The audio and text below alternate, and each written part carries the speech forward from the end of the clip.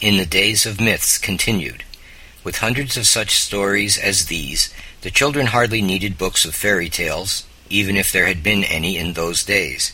But I fancy that the tales they liked best were of wonderful voyages, said to have been made long before their fathers or grandfathers or great-grandfathers could remember.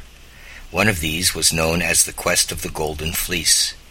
This fleece had been hung in a grove in Colchis, a country a long way from Greece, and more than one young hero had said to himself, "How I wish I could win it." The difficulty was that it was guarded by a fire-breathing dragon, which never fell asleep for even a moment, and many a brave man who was ready to fight with 2 or 3 or even 4 or 5 stout warriors did not like to run the risk of being turned into a cinder. Now there was a young man named Jason who was heir to a kingdom in Thessaly. His uncle Peleus was to hold it for him until the boy had grown up, and when Jason, a brave, stalwart young man, appeared at court and said that he had come to take possession of his throne, the uncle set his wits to work to find some way of continuing to hold it. He pretended to be very ready to give it up. "But you are a young man," said he, "and before you settle down to the cares of a kingdom, should you not like to win a little glory?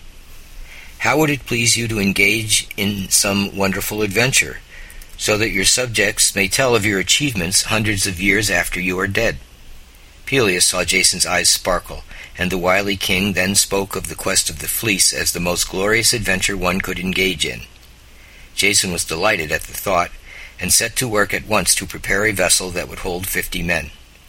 This itself was an amazing undertaking, for the boats of those days were only little canoes made by hollowing out trunks of trees. The vessel was named the Argo, for Argus, its builder, and the 50 young men who sailed away in it were called the Argonauts. When they were ready, the shores were crowded with people watching to see them start. King Peleus was there, of course. He pretended to be troubled because his nephew was going on so dangerous an expedition, but all the time he was saying to himself, "He'll never, never, never come back, and the kingdom will be mine." The 50 young men were soon out of sight, and many were the adventures that they met before they came to the kingdom of Colchis. Once there, Jason went straight to King Aeetes and told him that he had come for the fleece. Now, in order to get this treasure, Aeetes had murdered the one to whom it belonged, and he had no idea of losing it. He was as wily an old ruler, however, as King Peleus, and he did not refuse to give it up. "It is only fair, though," he said to Jason, "that you should do 2 little favors for me first, and then you are welcome to fight the dragon and carry away the fleece, and the grove, too, if you will." The 2 little favors were to yoke to the plow 2 fire-breathing bulls, and to plant the teeth of a dragon that Cadmus, a hero who lived long before this time, had slain. Just as in the case of the Minotaur, so there was here also a princess who was much in love with the hero of the adventure, and she gave Jason a charm that made the bulls as gentle as lambs. They were soon yoked to the plow, and Jason was ready for the second trial, the sowing of the dragon's teeth. He knew very well what would happen, but he went on as quietly as if he had been sowing corn.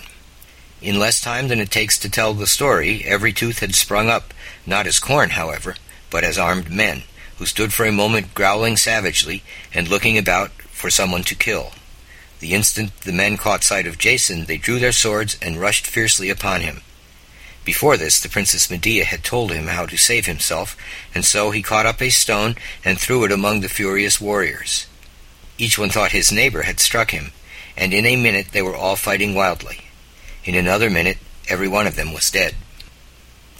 After Jason's practice with the fire-breathing bulls, he might have been able to get the better of even the dragon that guarded the fleece, but he thought it was better to sprinkle it with the magic potion that Medea had prepared. In a moment it was sound asleep, and it was the easiest thing in the world to take down the fleece from the tree on which it hung.